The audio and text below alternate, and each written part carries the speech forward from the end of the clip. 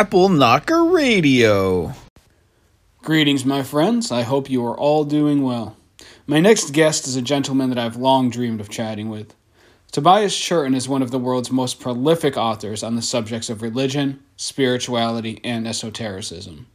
To date, he's produced nearly 30 books on these subjects. Today, we're discussing his most recent book, The First Alchemists. It traces alchemy from its mysterious appearance in ancient Egypt through its evolution from a set of techniques for commerce to its applications as a set of spiritual concepts. Along the way, Churton slays some sacred cows of alchemy, including Carl Jung's interpretations or misinterpretations, and the nature of the Philosopher's Stone itself. And so, with no further ado, here is Tobias Churton on his book, The Last Alchemist, which I heartily recommend to anyone interested in these subjects. Thank you very much, my friends. I hope you enjoy the conversation. So, man, I read your book. Wow, it covers so much information. It's incredible. I guess, well, my first question would be, so you mentioned in there, you compare alchemy to a Gordian knot of confused history that you felt compelled to unravel. And so I'm curious, you also mentioned later in the book, which I really like, about how if you look up on Google what alchemy is, the definition is woefully inadequate, and how most of these definitions out there are inadequate or sometimes just inaccurate. So you, having slayed so many of these sacred cows of alchemy, how would you now summarize alchemy to somebody who's never heard of it before? I'd say that alchemy began as metallurgical chemistry, and the understanding that it was rooted in industry was forgotten over the centuries, and a lot of its ideas were turned into symbolism and then into a kind of fantastic, in the old sense of the word fantastic, i.e. a fantasy of a magical transformation. And while it had a great deal to contribute to the beginnings of scientific chemistry, sadly, at the point that scientific chemistry became of great interest to intellectuals in Europe in the 16th and 17th century, and broke through as a separate science in the 18th century, at that very point, alchemical traditions became dislocated entirely from science, and so it became even more redundant, and a new level of incomprehension was attached to it, whereby science would look down on alchemy as being a product of superstitious ignorance. But it starts as a product of enormous ingenuity and inventiveness in the human mind. Yeah, that's not a definition, is it? That's really describing a process, because I don't think there isn't a single definition for alchemy, because it's the perception of it changes over different ages. So you would have to define it in terms of a period. So you'd say late antique alchemy in the late Roman Empire was metallurgical chemistry, with often expressed using symbols. And then it becomes more symbolic, except in Arabic alchemy, where the leading exponents were actually investigating and experimenting with the production of acids and alkalis and its use in medicine. And then it changes again, and then there's a kind of Masonic or Rosicrucianist alchemy. And then you've got, in our era, you've got this psychologizing of alchemy by Carl Jung, which unfortunately I read about and influenced me too much for many years. I rather regret reading Jung's Psychology and Alchemy without the technical knowledge that I acquired later. But, you've got to start somewhere. Right. Now you can start with my book. Well, it definitely is a great launching point. That was actually, I had a question about the Jung, what you say about Jung, because that is, I think his I think largely because Jordan Peterson has kind of resurrected Carl Jung's work in a lot of ways for people. I think a lot of what people understand about alchemy is from Jung. And you point out that his, to my interpretation of your writing, he misinterpreted some previous dream writing about dreams. Yes, I think he made too much out of the fact that part of the record of Zosimus of Panopolis, who lived around 300 AD, Common Era, um, he used the literary convention of a series of dreams to describe changes within substances, and Jung, in my view, misunderstood what he was reading and thought that Zosimus was actually writing down his own dreams.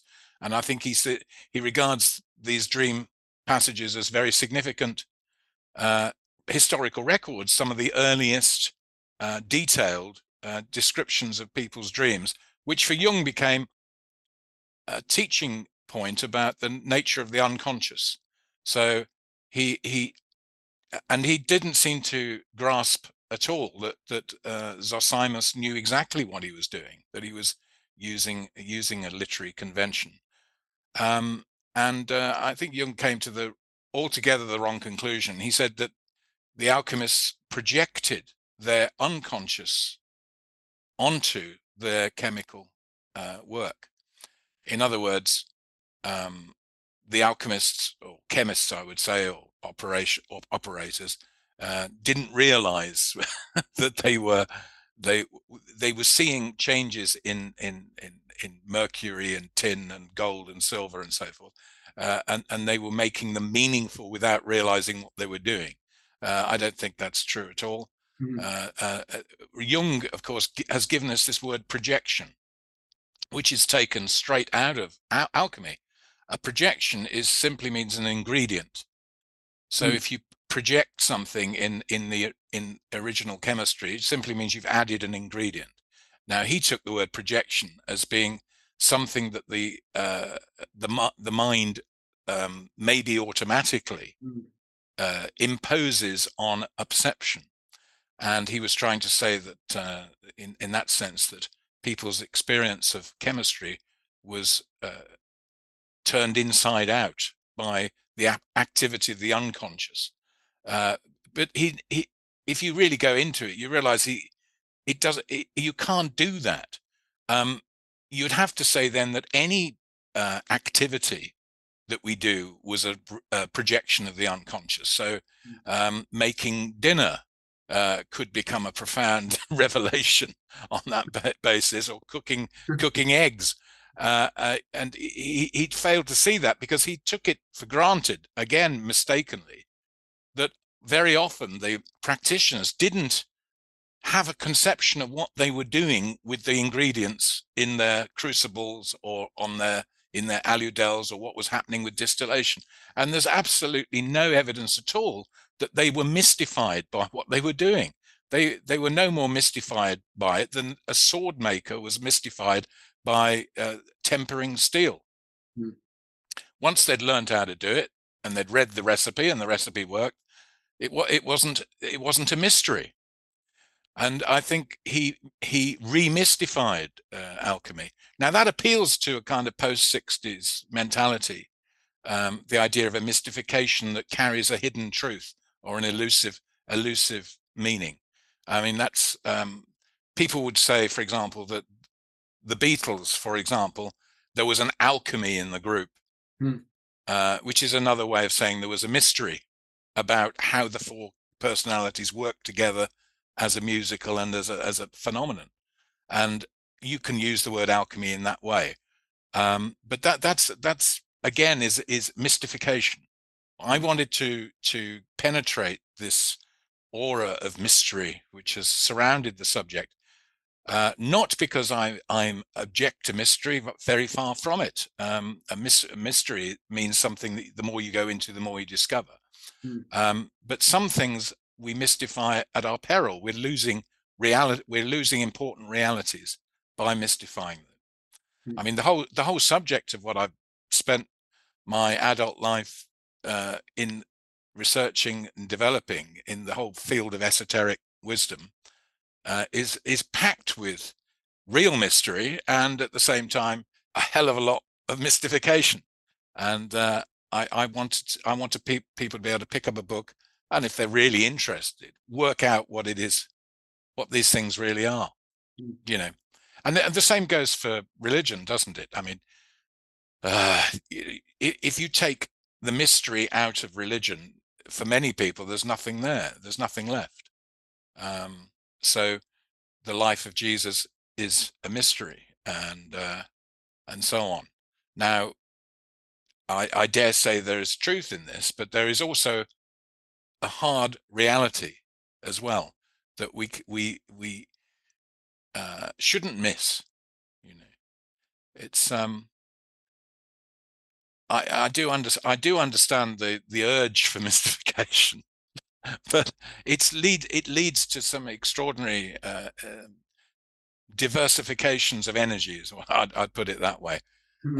And so the occult and esoteric worlds tend to be very guarded about their separation from other fields of knowledge. Aleister Crowley was very interesting to me because he brought what was called in those days the occult into the field of science, and was looking for a science of the spirit, a demonstrable knowledge. In other words, if you do certain things happen. And if you can show that this happens all the time, if you do certain things, you have science. It's not a mystery anymore. Well, that's like Steiner too. He stressed that applying the science of spirituality, applying a scientific mindset to looking into mysticism and matters of the spirit. Whether or not he achieved that himself, I guess, is up for debate. But he did it. I just listened to a bunch of lectures where he talked about the importance of applying scientific method to spirituality, which I thought was an interesting concept. Yes, he called it, what he did, spiritual science. Right. Well, why is it spiritual science? Why isn't it just science? But yes, he tried to, what he was saying, I think he was trying to bring a kinship between science, which for many people was threatening in the 19th century, because very often it's not the science, it's the theories behind the science that cause the problems. Nobody objects to people doing experiments in physics and chemistry. They object to the conclusions that some scientists come to, which they say underpin those things. And science had become threatening to spiritual ideas and spiritual beliefs, certainly by the end of the 19th century. And Steiner, in his usual ironic and harmonious attitude, wanted to bring these together, which was, of course, also the aim of Madame Blavatsky and Olcott and the Theosophists. And of course, Steiner was a Theosophist. Crowley also knew a lot about Theosophy. He never joined the order, and he didn't like many of the Theosophists he encountered. That's certainly not all, but most of the people he encountered later had been seriously into Theosophy, including the founders of the Hermetic Order of the Golden Dawn.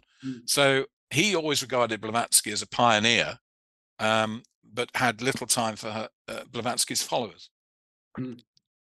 But this interest in science and its relationship to magic is fascinating in itself. And we mentioned Jung, and Jung, of course, was trying to produce a science of the mind, psychology. And a lot of occultists today, or people sympathetic to esotericism, always like to throw in a bit of science, to say, as science has shown, and they can throw a little bit of science. They feel that if they could just let the word science appear, it makes their beliefs more respectable. Right. It's. I was thinking of Pico della Mirandola, the great philosopher of Renaissance Florence in the 1490s and 1480s, particularly, because he didn't live to see much of the 1490s. he in one of his condemned theses, that's th not f, one of his condemned theses that the Pope forbade, he said that Jesus worked his miracles through magic, which one day human beings in general would be able to discover the science of, the knowledge of. So he was kind of predicting that a lot of things that looked magical only looked so because we were ignorant of the forces involved. And it's very, there's so many ramifications of these thoughts. Any child who sees something it can't immediately understands immediately thinks it's magical in some way. And as we get older, we get a bit more cynical, and the world becomes disenchanted. And this is one of the great mental problems of the minds of people in the world, not just in the West, but now in the East as well, very much so, is this feeling of a disenchanted world. The enchantment's gone out of it. We're faced with a materialism. Appearances count hugely. Any twit who sings a song or appears on television is called an icon. Now, the word icon the word only means image anyway. That's the Greek word, icon, image. But it is used as an alternative to the word famous, of somebody acquiring notoriety or is recognized in some way. But it's fascinating that this icon idea is being foisted on more and more worthless characters, and certain images are called iconic. Well, that's only literally you're saying an image is an image is an image. The first lesson of the prophets of the Old Testament was don't worship images. So why are we worshipping images? Because in a way we're trying to, if we look at it in Jungian terms, people are projecting a lost enchantment onto material images. And so the need for magic is never going to go away in that sense. But it helps if you understand what you're doing when you do these things, when you project enchantment. I mean, Andy Warhol was fascinating because the way he used his experience of Catholic iconography to paint these portraits, which he was doing in the 70s, of repeated portraits of Marilyn Monroe, 60s and 70s, Marilyn Monroe, Elizabeth Taylor. And he's kind of implying that today's religious imagery is a commercially reproducible product. And there's a wonderful irony in that. And he's playing with the word icon in that sense. But of course, the media, being perennially thick-headed, simply take the word icon and misapply it now to practically anything. Oh, the iconic photo. Oh, the iconic image. Oh, the iconic band. Oh, the iconic song. Oh, please, enough. Away with your images. Tear them down.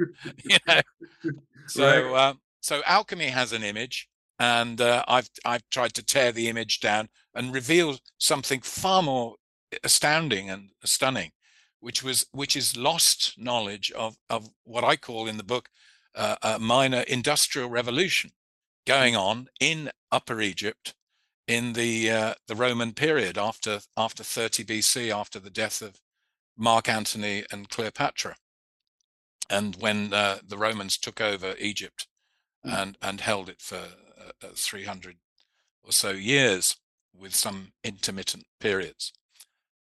And these people, very intelligent Egyptians, were entering a field of chemistry that was previously undeveloped.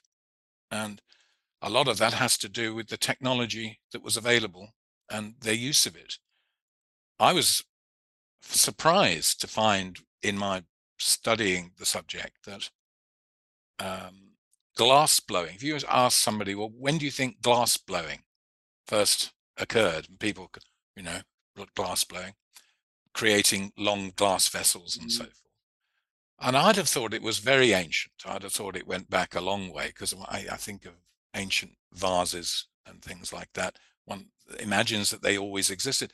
Well, it turned out that glass blowing only appears in the 1st century BC again around the time of Cleopatra, Mark Antony, and Herod the Great, the famous Herod of the Christmas story. And the earliest examples of glass were found in Jerusalem. Of glass blowing were found in Jerusalem, which is also fascinating because there's a strongly Jewish element in the development of what was later called alchemy in Egypt. There were Jewish communities all over Egypt, and indeed until 73, I think 73 or 74 AD, there was a Jewish temple in the Nile Delta, and I don't mean a synagogue, I mean a temple on a par when it was founded with in the 2nd century BC, on a par with Jerusalem, and it was still there. We know precious little about it, but it was obviously important. And it's very interesting. You have the story of Jesus when Herod the Great threatens the line of David, which is perfectly credible story. According to the Gospel of Matthew, Jesus is taken to Egypt for safety, and people don't really ask why Egypt, why not Syria, why not one of the Arab countries around, or somewhere else. There was plenty of places it could have gone, but this notion that you went to Egypt for a different Jewish experience to what was available under the reign of Herod the Great in what was Palestine, as the Romans called that area, Judea, more specifically, land of the Jews. Yeah, the Jewish technological input seems to be very significant. I was delighted to learn about a lady who later became known as Mary the Prophetess, or Mariam. She's a Jewish woman living in Alexandria, and she is credited by Zosimus, who's probably the greatest exponent of the techniques we know about. He defers to Mary on many occasions, says she is the one who explains to us what distillation is. She developed apparatus. She was a real original. And you have to ask the question, well, then why were, and she was not the only woman. I would say that in terms of the names of operators of this craft and art, the most noble and holy art, as they call it, women almost dominate. They don't dominate, but they're on an equal par with the male operators. So we hear about Paphnutius the Virgin, was another operator who Zosimus ridicules. Theosebia, perhaps a God-fearer, meaning a non-Jew who's attached to the Jewish faith, and Mary herself, and another lady called Cleopatra, not the Elizabeth Taylor version, but I think this gives us a big clue to where this activity we later call alchemy resides, and it belongs in the world of textiles and ornamentation. Zosimus isn't called Zosimus of Panopolis for nothing. Panopolis, even today, and it's now called Akhmim, Panopolis was famous, and as then and now, for textiles. And dyeing is what the craft is really all about. You are making dyes. So when they talked about making gold and making silver, you are talking about the development of dyeing technologies to make things look gold or look silver or look like an emerald. So they would dye stones and you'd look like lapis lazuli or gold or emeralds or rubies. Now, in another way, you could say they were faking. These were counterfeiters. And I'm sure there must have been operators who convinced themselves or tried to convince others anyway that they had actually made the gold. The tests for gold at that time were quite basic, and if you were really smart, you could outwit the test, and people would take a chemical compound for gold. But of course, the interesting thing is gold was not the most valuable thing in the world. Right. That was an interesting thing that you speak about in the book. Yeah. Yeah, I mean, the scale of values of the Roman Empire were that things that had been made and developed by man were more valuable. In other words, if they showed real artistry, that's what gave the product its value. So people would pay gold or silver coins for an art object, as they do today. So this idea that if you could make gold, you would have unlimited wealth and this sort of thing is really a misunderstanding. Hmm. If you were good at this art, you acquired a lot of gold or silver. You became rich. Zosimus is quite plain that if you're a good, he didn't use the word, I keep saying, but we're going to use the word alchemist. If you were good at it, you would become very rich indeed. Hmm. So there's the story that John of Antioch tells that in the reign of Diocletian, which is in the 3rd century AD, Diocletian was concerned about the money that rebels in Egypt were getting and attributed it to alchemy, and he had all the books in alchemy, he ordered them all to be burned, which is quite credible. Now, if they had actually been making gold, he wouldn't have had the books burned. He would have acquired them for himself and made sure that every alchemist was working for him in Rome. He wouldn't have suppressed this knowledge. The fact is that this art was so lucrative that they had money to spare to give to, or he believed, to give to rebels. So it was funding rebellion. Another interesting aspect of the history there. And I think something must have happened to the books on alchemy, because we have so little left, such that by the 7th century, I think, when they start, the Byzantines in what's now today Istanbul, was then Constantinople, started to acquire alchemical literature. It was regarded most of all as philosophical. It was of interest to philosophers and religious men, and it became the province of monks and the church. So that something must have happened between 300 and 700, apart from the collapse of the Roman Empire, for people to not really understand the setting of these recipes, as they're called, hundreds of alchemical recipes. The word recipe is also interesting, isn't it? Because again, you've got women dominating. Well, they dominate the textile industry as they do today, and cooking, of course. So the real word, the meaning of chemia or chemia, which is the word that they used, the Greek word is chemia or chemia, seems to be. You can stop me anytime, by the way, because I fear I'm rambling. But anyway, the meaning of is as far as I can tell, to do with blackening and dark and roasting. And the Hebrew word is very similar to the Egyptian word and the Mesopotamian word for dark.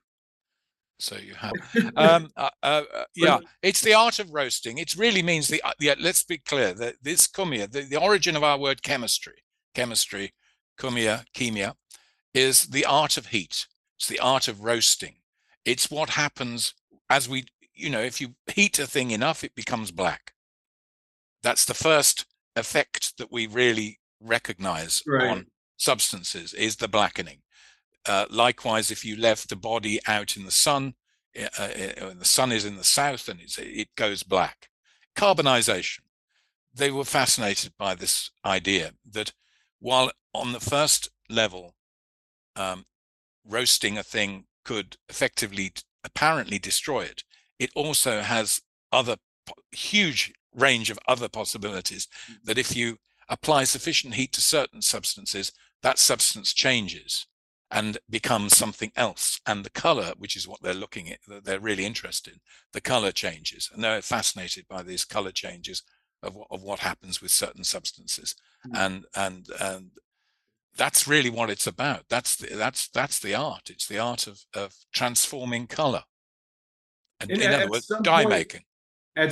it did, obviously, with Zosimos. I think it began at Zosimos, if I remember correctly, where it began to become a little more abstracted, and that's when it began to become more like into the spiritual aspects. And then you write specifically about how Gnostic thought and alchemical thought influenced each other. Or actually, you suggest it was more the Gnostics taking alchemical processes, which were industrial and commercial, and making them spiritual. Is that correct? No, I think I no, I don't. That's too simplistic. Okay. I think there's a real interaction, and it's absolutely obvious from the. I was very happy to translate into English many for the first time in this book, a whole load of documents which have never been in English before, and showed that Zosimus's thought, while he's red hot, so to speak, on the chemical and scientific aspect of the operation, he himself understands it through a prism of Gnostic ideas, among other ideas. He's very much absorbed ideas from Jewish prophecy Okay. and Jewish ethics, and Jewish history, very much so, including the Book of Enoch, which is another fascinating aspect. But he seems to be aware of some of the heretical ideas that we have seen from the Nag Hammadi library, the so-called Gnostic library of Upper Egypt. And there seems to me to be a complete atmosphere. There's something was going on culturally in Upper Egypt, particularly, but also in Alexandria, and with relatives in Syria as well. But there's something very exciting happening in the 2nd and 3rd century, where you're getting the development of these so-called Gnostic Gospels at the same time as the height of alchemy. Hmm. Now this is a very, you've got it. I'm trying to think of an interesting parallel, and the first one that comes to my mind, and there could be there's quite a few others, but the one was the 1960s, where you get a huge amount of technological creativity bound up with an atmosphere of philosophical exploration.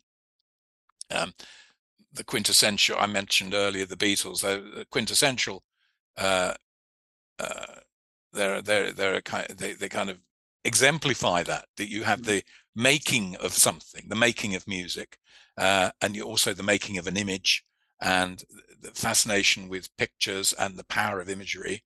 At the same time, you have all that technology. You've also got the philosophical interest in Gnostic ideas again, and in so-called Indian philosophy, and all of that is all in a huge mix with mythology, religion, different religions, and so on. And I think you've got something, a kind of proto movement of that in Upper Egypt at this time, because all of the documents that are key to our understanding of early alchemy are found in the Thebaid, which is the area around Thebes. And it so happens that nearly all our early Gnostic literature is also from that precise area and from the same period. Now, this has not really been remarked upon, still less explored. Hmm. It's also the area where we find the earliest copies of the Gospels and religious writings, some of which were not included in our Bibles, some of which were. It's clearly there was some kind of atmosphere of daring and almost reckless thinking going on in this area, which suggests that there was a lot of money about, because whenever there's a lot of money, people become freer with their thinking very often. If there must have been a period of great confidence, Hmm. and because one thing Irenaeus, who was Bishop of Lyon in 180 A.D., complained about what he called the so-called Gnostics, was that they were original. He regarded it as the great error was that they were original. They had originality. They come up with theories for the whole universe.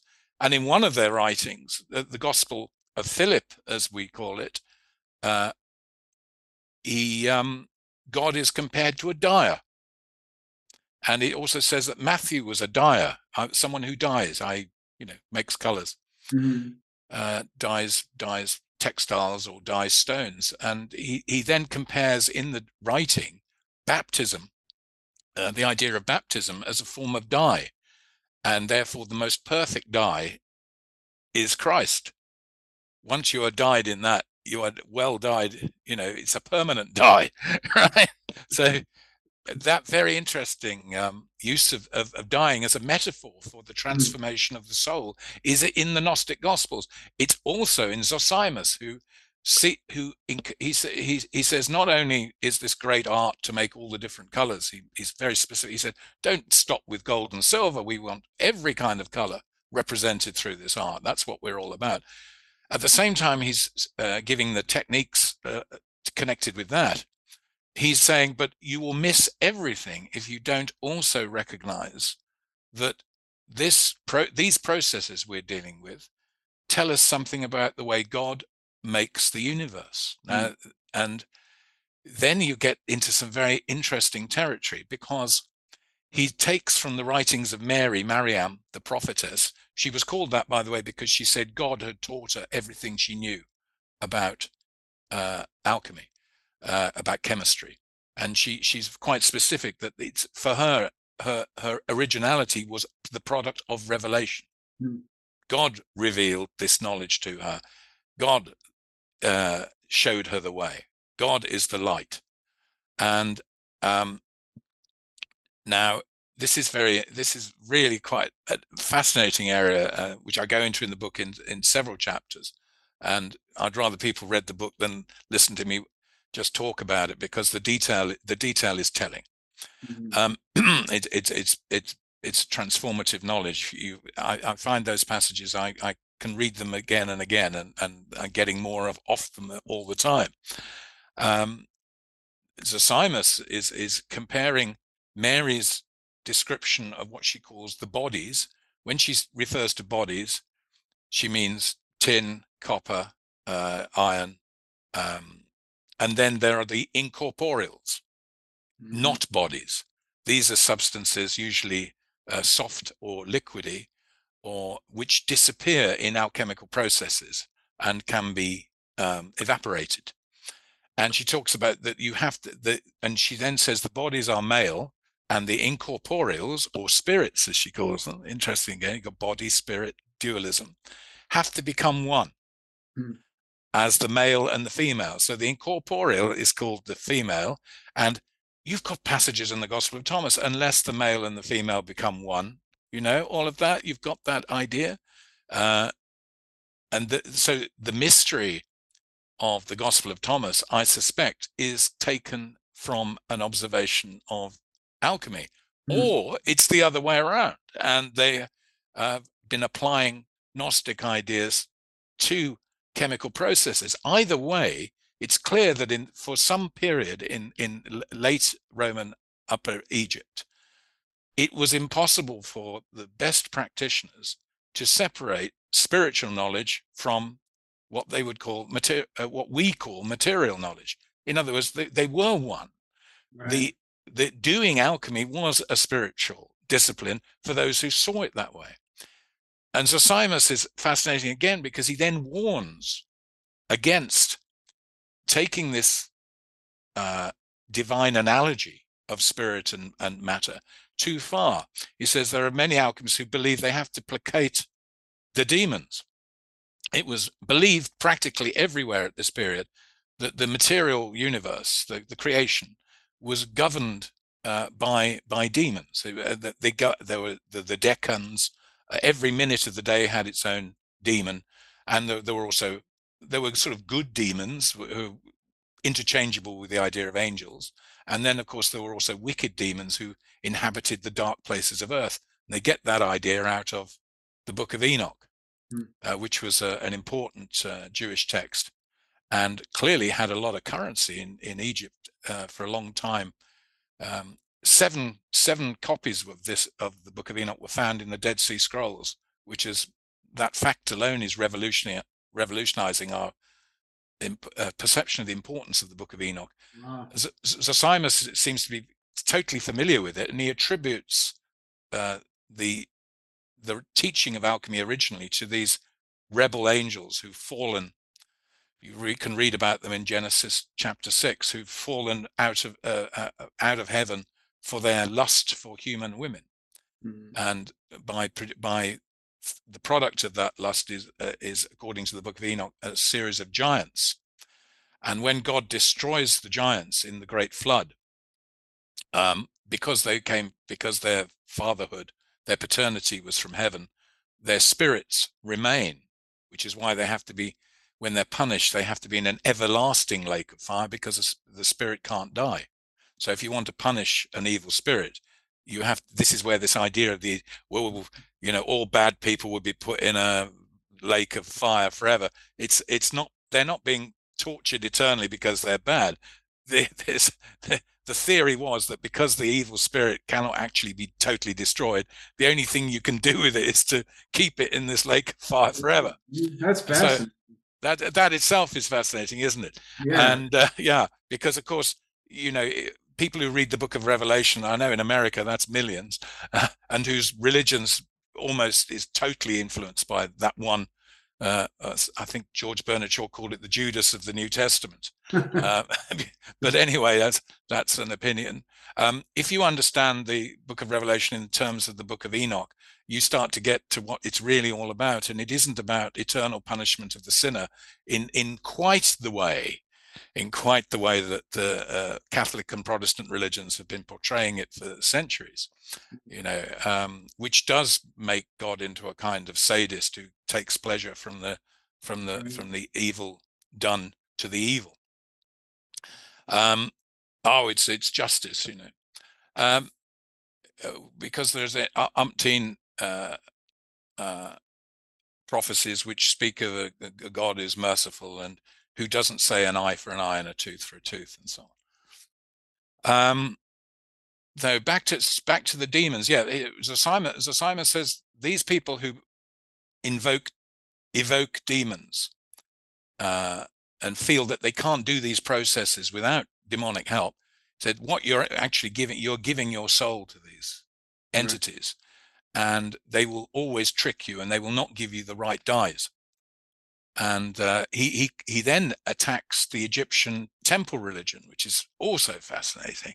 And he says that these statues that people worship, these are the product of misplaced chemistry. And because they've been made with the help of demons inhabit these statues, and to worship them is to fall into sin and fall into error. Now that's also interesting, because people have thought, and some scholars still hold the view for some reason, that Zosimus was a temple priest. I don't see him as that at all. I see him as a freelancer whose comments about the temple system are almost universally critical. And he said that the temples had the knowledge of chemistry, but they either kept it to themselves or abused it. And he seems to be advocating a kind of an independent spiritual context in which the chemistry finds its flower, in which it can flower and develop and grow. And prior to Zosimos, it seems like it was a purely commercial industrial art, as far as the records indicate. Is that correct? We can say with certainty that our earliest documents of alchemical chemical recipes are entirely practical, practical, and those are contained in two sets which are related. One's called the Stockholm papyri, because it was bought by one of the great institutions of Sweden, and the other is the Leiden papyri, which was bought by Leiden University Museum, and that's where these papyri now are. But they were found in the Thebaid. They date from around late 3rd century, maybe very early 4th. It's impossible to date them absolutely, but around the time, funnily enough, of Zosimus. But the sources go back to probably the 1st century AD, so Jesus, Paul time, Caligula time, Tiberius, that period. In those earliest records, how complete did it appear to be as a industrial method, or however you want, as a science, however you want to say it. Was it like very rudimentary compared to the developments, or in those earliest texts did it seem to be a workable science, if we could use that term? Yeah. It's a workable science, and they are recipes. They, if you want to make gold, you do this. Again, I must emphasize these passages about making gold were misunderstood later as meaning that they were actually transmuting Right. lower metals into higher metals. They were not doing this. They were trying to make gold color or Yeah, effective gold dye. the whole That, Philosopher's Stone, that's what most people know. That was one of the things that amazed me most when I read your book, was like, wow, that's like the sacred cow of alchemy. And yeah, turns out that it was completely false. it's a complete misunderstanding of certain passages, mostly in Zosimus's work. He refers to a summer stone, and another passage he will refer to the stone which is not a stone. Well, I would imagine he's describing Mercury, the stone which is a great mystery, the great mystery. Right. Because as depending on the temperature, whether mercury is a solid or very easily becomes liquid. Mm-hmm. And they'd learned how to extract mercury from cinnabar. In fact, in the book, I also talk about recent experiments by chemists. Yeah, I was going to ask about that. That's fascinating stuff, man.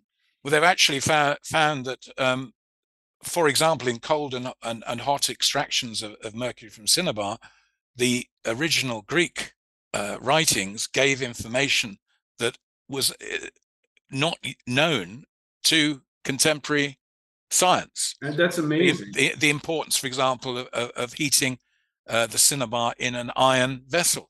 Turns out that the iron's critical to the quality of the extraction.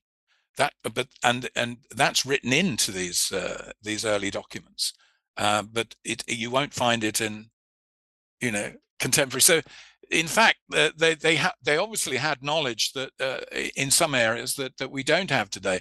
I mean, these recipes are not all quite like a recipe for making ratatouille or an omelette or something like that. Take 2 eggs. They're very similar, but very often I think they were keeping certain facts out of it, or they presumed. They're more like notes on recipes rather than first do this, then do that, then do that. It's presumed that, I think these were aide-memoire. These were to stimulate the memory of the operator, who'd already would have been shown how to do these things. Teaching in those days was always very hands-on.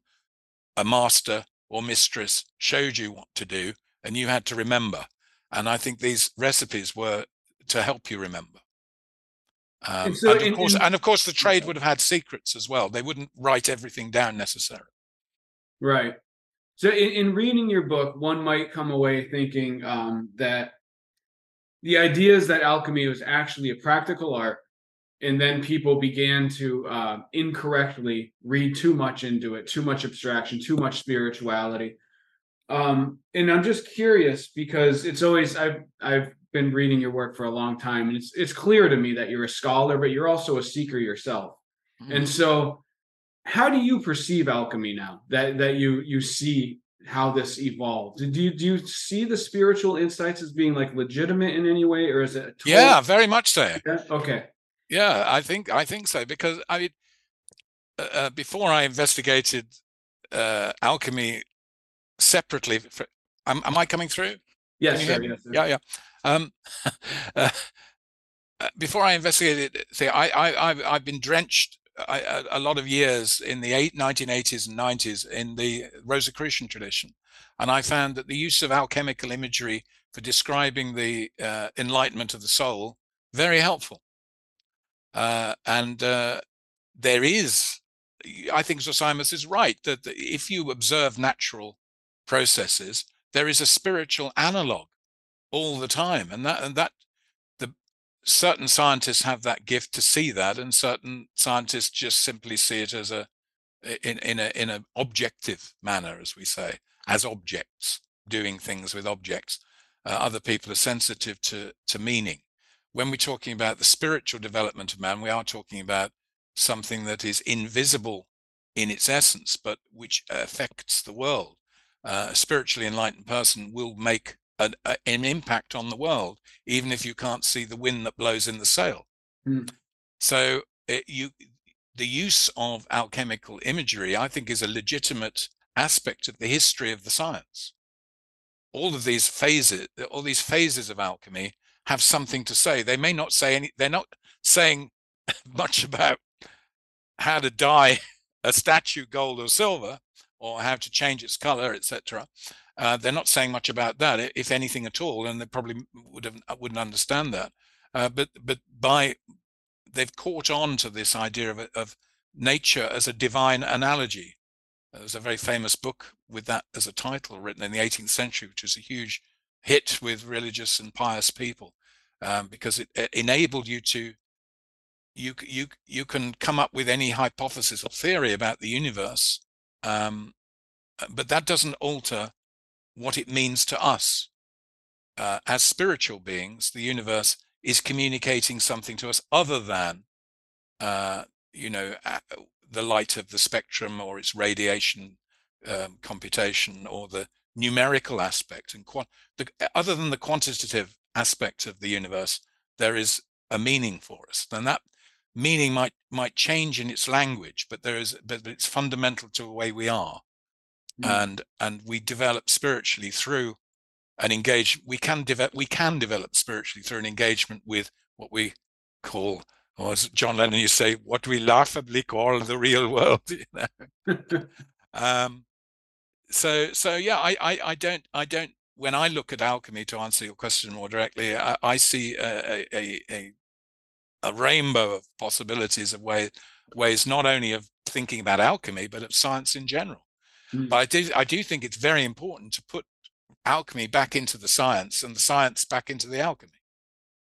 Right. I mean, it's incredible that I would try to wrap my head around the fact that, like you said, was the University of Bologna, I think it was, in Italy. Yes, that's right. Yeah, Martelli's team. Yeah. They find reactions in chemistry that had hitherto been unknown. Yeah. And yet this stuff popped out of Egypt. It's just so bizarre. It makes me wonder how much other solid like materialist science and knowledge has been lost over the years. Like how many other things did they know that we don't know now? Oh, well, I think at the beginning of the book, I give an example. When I was taught for a time, I went to a lecture given by a famous English Egyptologist when I was 17, and he said, we all like evidence, and science particularly likes evidence. But he says, when it comes to history, our evidential basis is as follows. And he gave the image of, imagine a whole load of piles of books and objects put in a vast fireplace and set fire to and burn, and stuff going up the chimney. He said, what you end up with when the fire's gone out on the carpet in front of you, that is the nature of our scientific evidence. Which, in other words, one thing I've always found slightly annoying about historical epics and films is when people see films like Ben-Hur or whatever it is, or Quo Vadis, or any historical movie recreation, especially of the distant past, the screen is always full. I'd love to do a historical film where the screen had lots of holes in that, and somebody could say, why is that the hole? It says, well, that's the bit we don't know. Right. And you could do a very interesting sort of theoretical something, kind of thing Jean-Luc Godard would have liked to turn that idea into a movie where somebody starts saying something and then the screen goes silent, and they say, why has it gone silent? We don't know what he would have said there. Oh man, yeah, that needs to be done.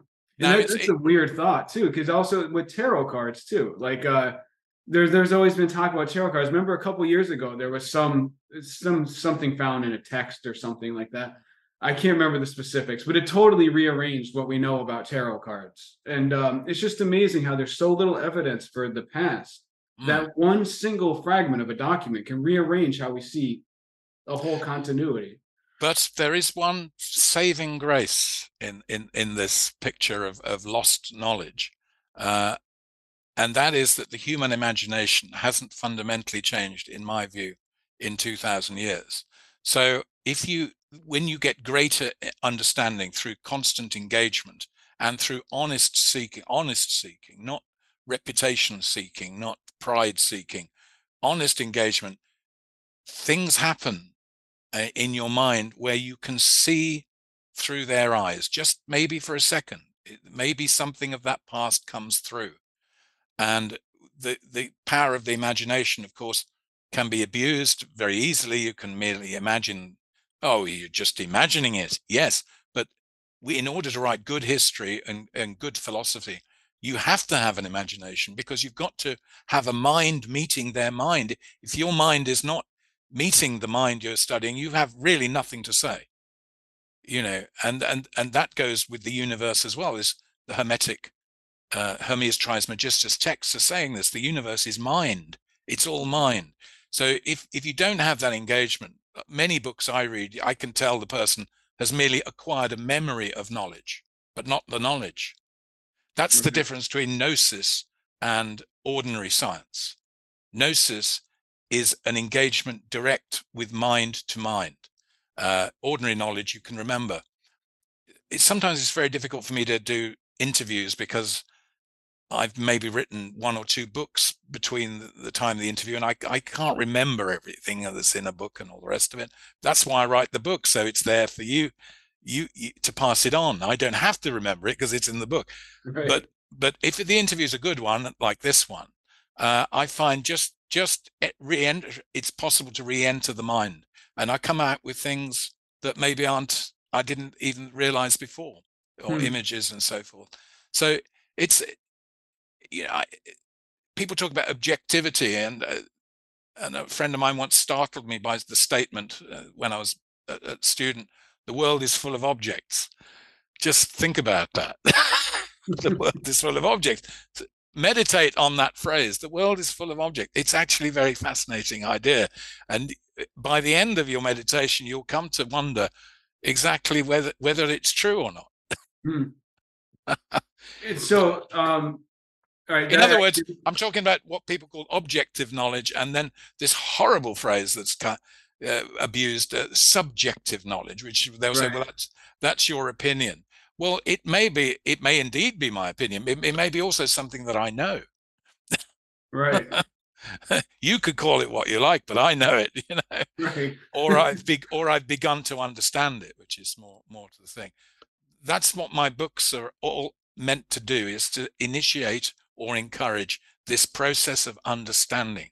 So much of the knowledge that's coming through on the internet and through especially 24-hour news, where more is less, the simplistic things that people are yapping all the time, the reaction of politicians to events, quick phrases, sound bites, all this shows total lack of willingness to understand anything.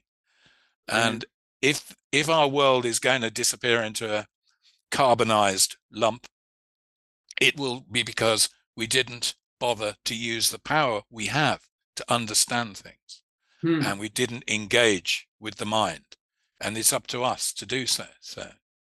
Man, that'd be a fantastic place to close this, because that's a great bit of wisdom. But I have to ask one more question. So right now, there's probably few people in the world who have spent their life as immersed in these topics of the esoteric, spirituality, religion. You dedicated your career, your adult life to it, written all of these books. And I just want to ask, if you're talking to a young seeker today, somebody who feels this call to find the truth in this materialistic world where it's so hard to believe in that pull, what would your advice to them be, to a young person who wants to set out and start exploring reality? Never give up. And if you do, get back quick. But always remember, there is a price for everything one undertakes, and sacrifices have to be made from time to time. And to make a sacrifice means to make sacred. You've got to give your life to it. You've got to lay your whole life on the altar and be prepared for what comes. If your motives are not of the right kind. We all get tempted, and sometimes we give in, etc. We can always repent, or turn back again to the right path. We learn through our mistakes. But my advice to anybody is, ask yourself seriously whether it's truth you really want. If it is, go for it. But don't be surprised at the result, because that will also teach you a great deal about the nature. Truth is an unwelcome guest at the table of the world. Most people who've been killed for things is usually because they told the truth to somebody who didn't want to hear it. So it's not necessarily going to be an easy time, but then the rewards are profound, and but they're not always obvious. But I would say absolutely, what used to be called the great work is the transformation of the soul. That's one of the images that's come out of this alchemical tradition, which is very important. And the better the metal, the more it gets beaten. You want to make steel has to be tempered. So you've got to be prepared for a degree of suffering, in the full faith that you will never be completely abandoned, though there will be moments when you feel you are.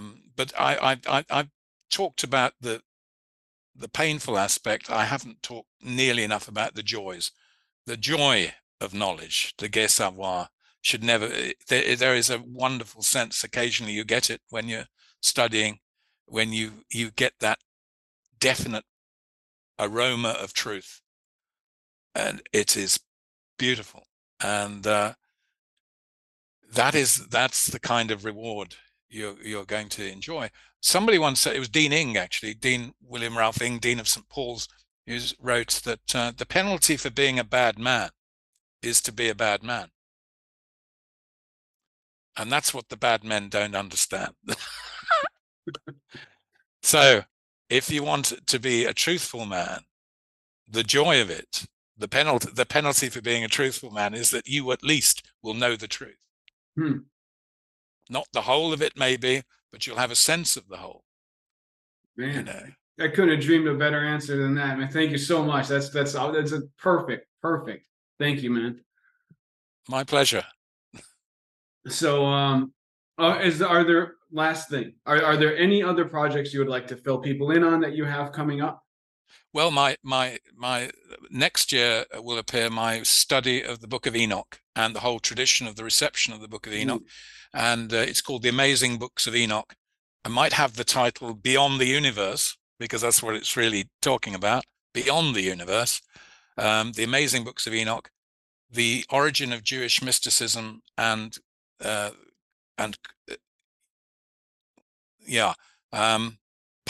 right, Enoch, pioneer of Jewish mysticism and the origins of Christianity.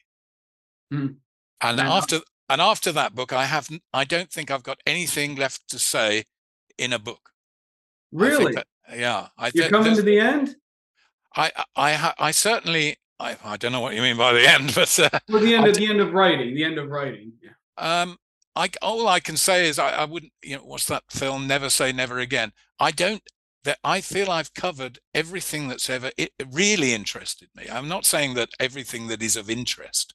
There are things that interest other people. I, for example, would never write about astrology in detail, because I'm not an astrologer, and I don't think I have enough sympathetic knowledge of it. It would take too long to acquire, and I don't have the urge to.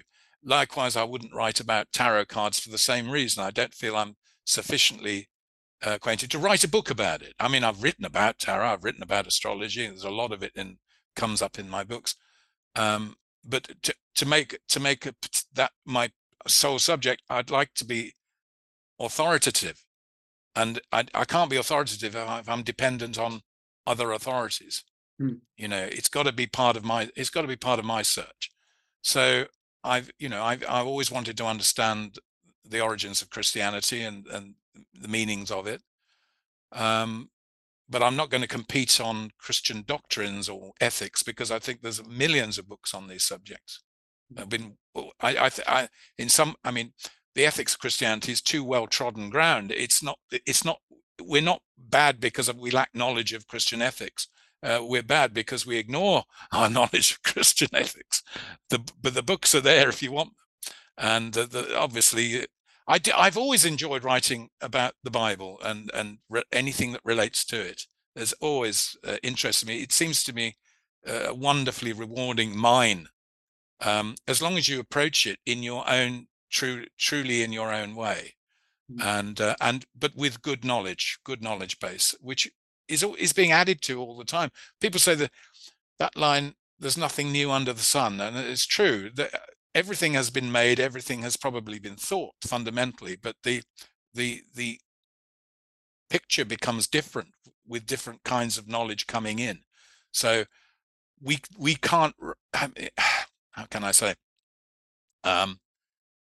if I write about the Bible now, it's not the book I could have written in 1850, because there were so many assumptions about the Bible then that we don't share today or don't see in the same way.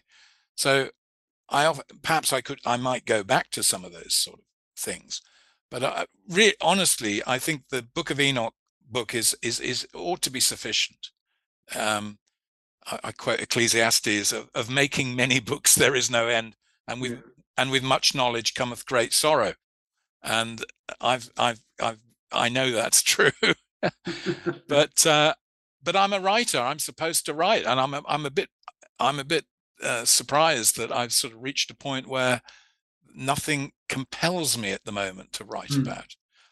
But if somebody came to me and said, "I would like you to write about this," that would interest me. That's some of the books I've written have come that way. Somebody said, "Oh, but what about that?" And I thought, that's a good, interesting idea. And I said, "Well, do you think people would like to read about that?" "Oh, yes." I was like, "Okay, well, I'll give it some thought and see what happens." And if I get that bing sense that, this is going to be an interesting journey, I'm going to get somewhere with this, then I would write about it. I think at the moment I'm sort of a bit exhausted. Exhausted's pretty good. I feel I've exhausted at least for now. Right. And I don't write books for the sake of it. Some horrible person in Australia described me as prolific, as if it was something to be ashamed of. Really? He's written so many books. Well, they can't be any good then, because he's written so many of them. Man, I sweat over my books. That's what I do. And I don't see what's wrong with producing a book every year. I mean, if I was a band, I would want an album out every year and a single. Why shouldn't I produce a book every year? People have said the same thing about Stephen King. It's there's always going to be people that want to chop down the successful, man. I think that's just like human nature. You're right, but it can be quite hurtful, even if it's an idiot criticizing you. Even if you know they're wrong, of course. Very often these things now they're printed on the internet and they stay up. If somebody makes a comment, I don't mind that. They can say what they like and I can answer it. But if they've printed something and people around the world read that, and they've read that before they see something I've done, then it's like those awful reviews you get on Amazon. Somebody doesn't like you, on goes their review. It's ill-considered, but somebody coming fresh to the subject reads that and might be put off. I sometimes am put off things because the reviews aren't very good. Not that I believe the review, but it sort of darkens the vision a bit. Although if you're looking for something, you trust your own judgment always. Right. Well, from my counter perspective, before I sign off and let you go, is that I'm grateful that you've shared your journey in your books, and we've all benefited from it. So I think that perspective is just foolish, and I'm grateful that you put all this out there, because those of us who don't have the resources or the time to delve as deep as you do, we get you bring it to us. So that's fantastic, Jeff. I'd really very, very much appreciate that.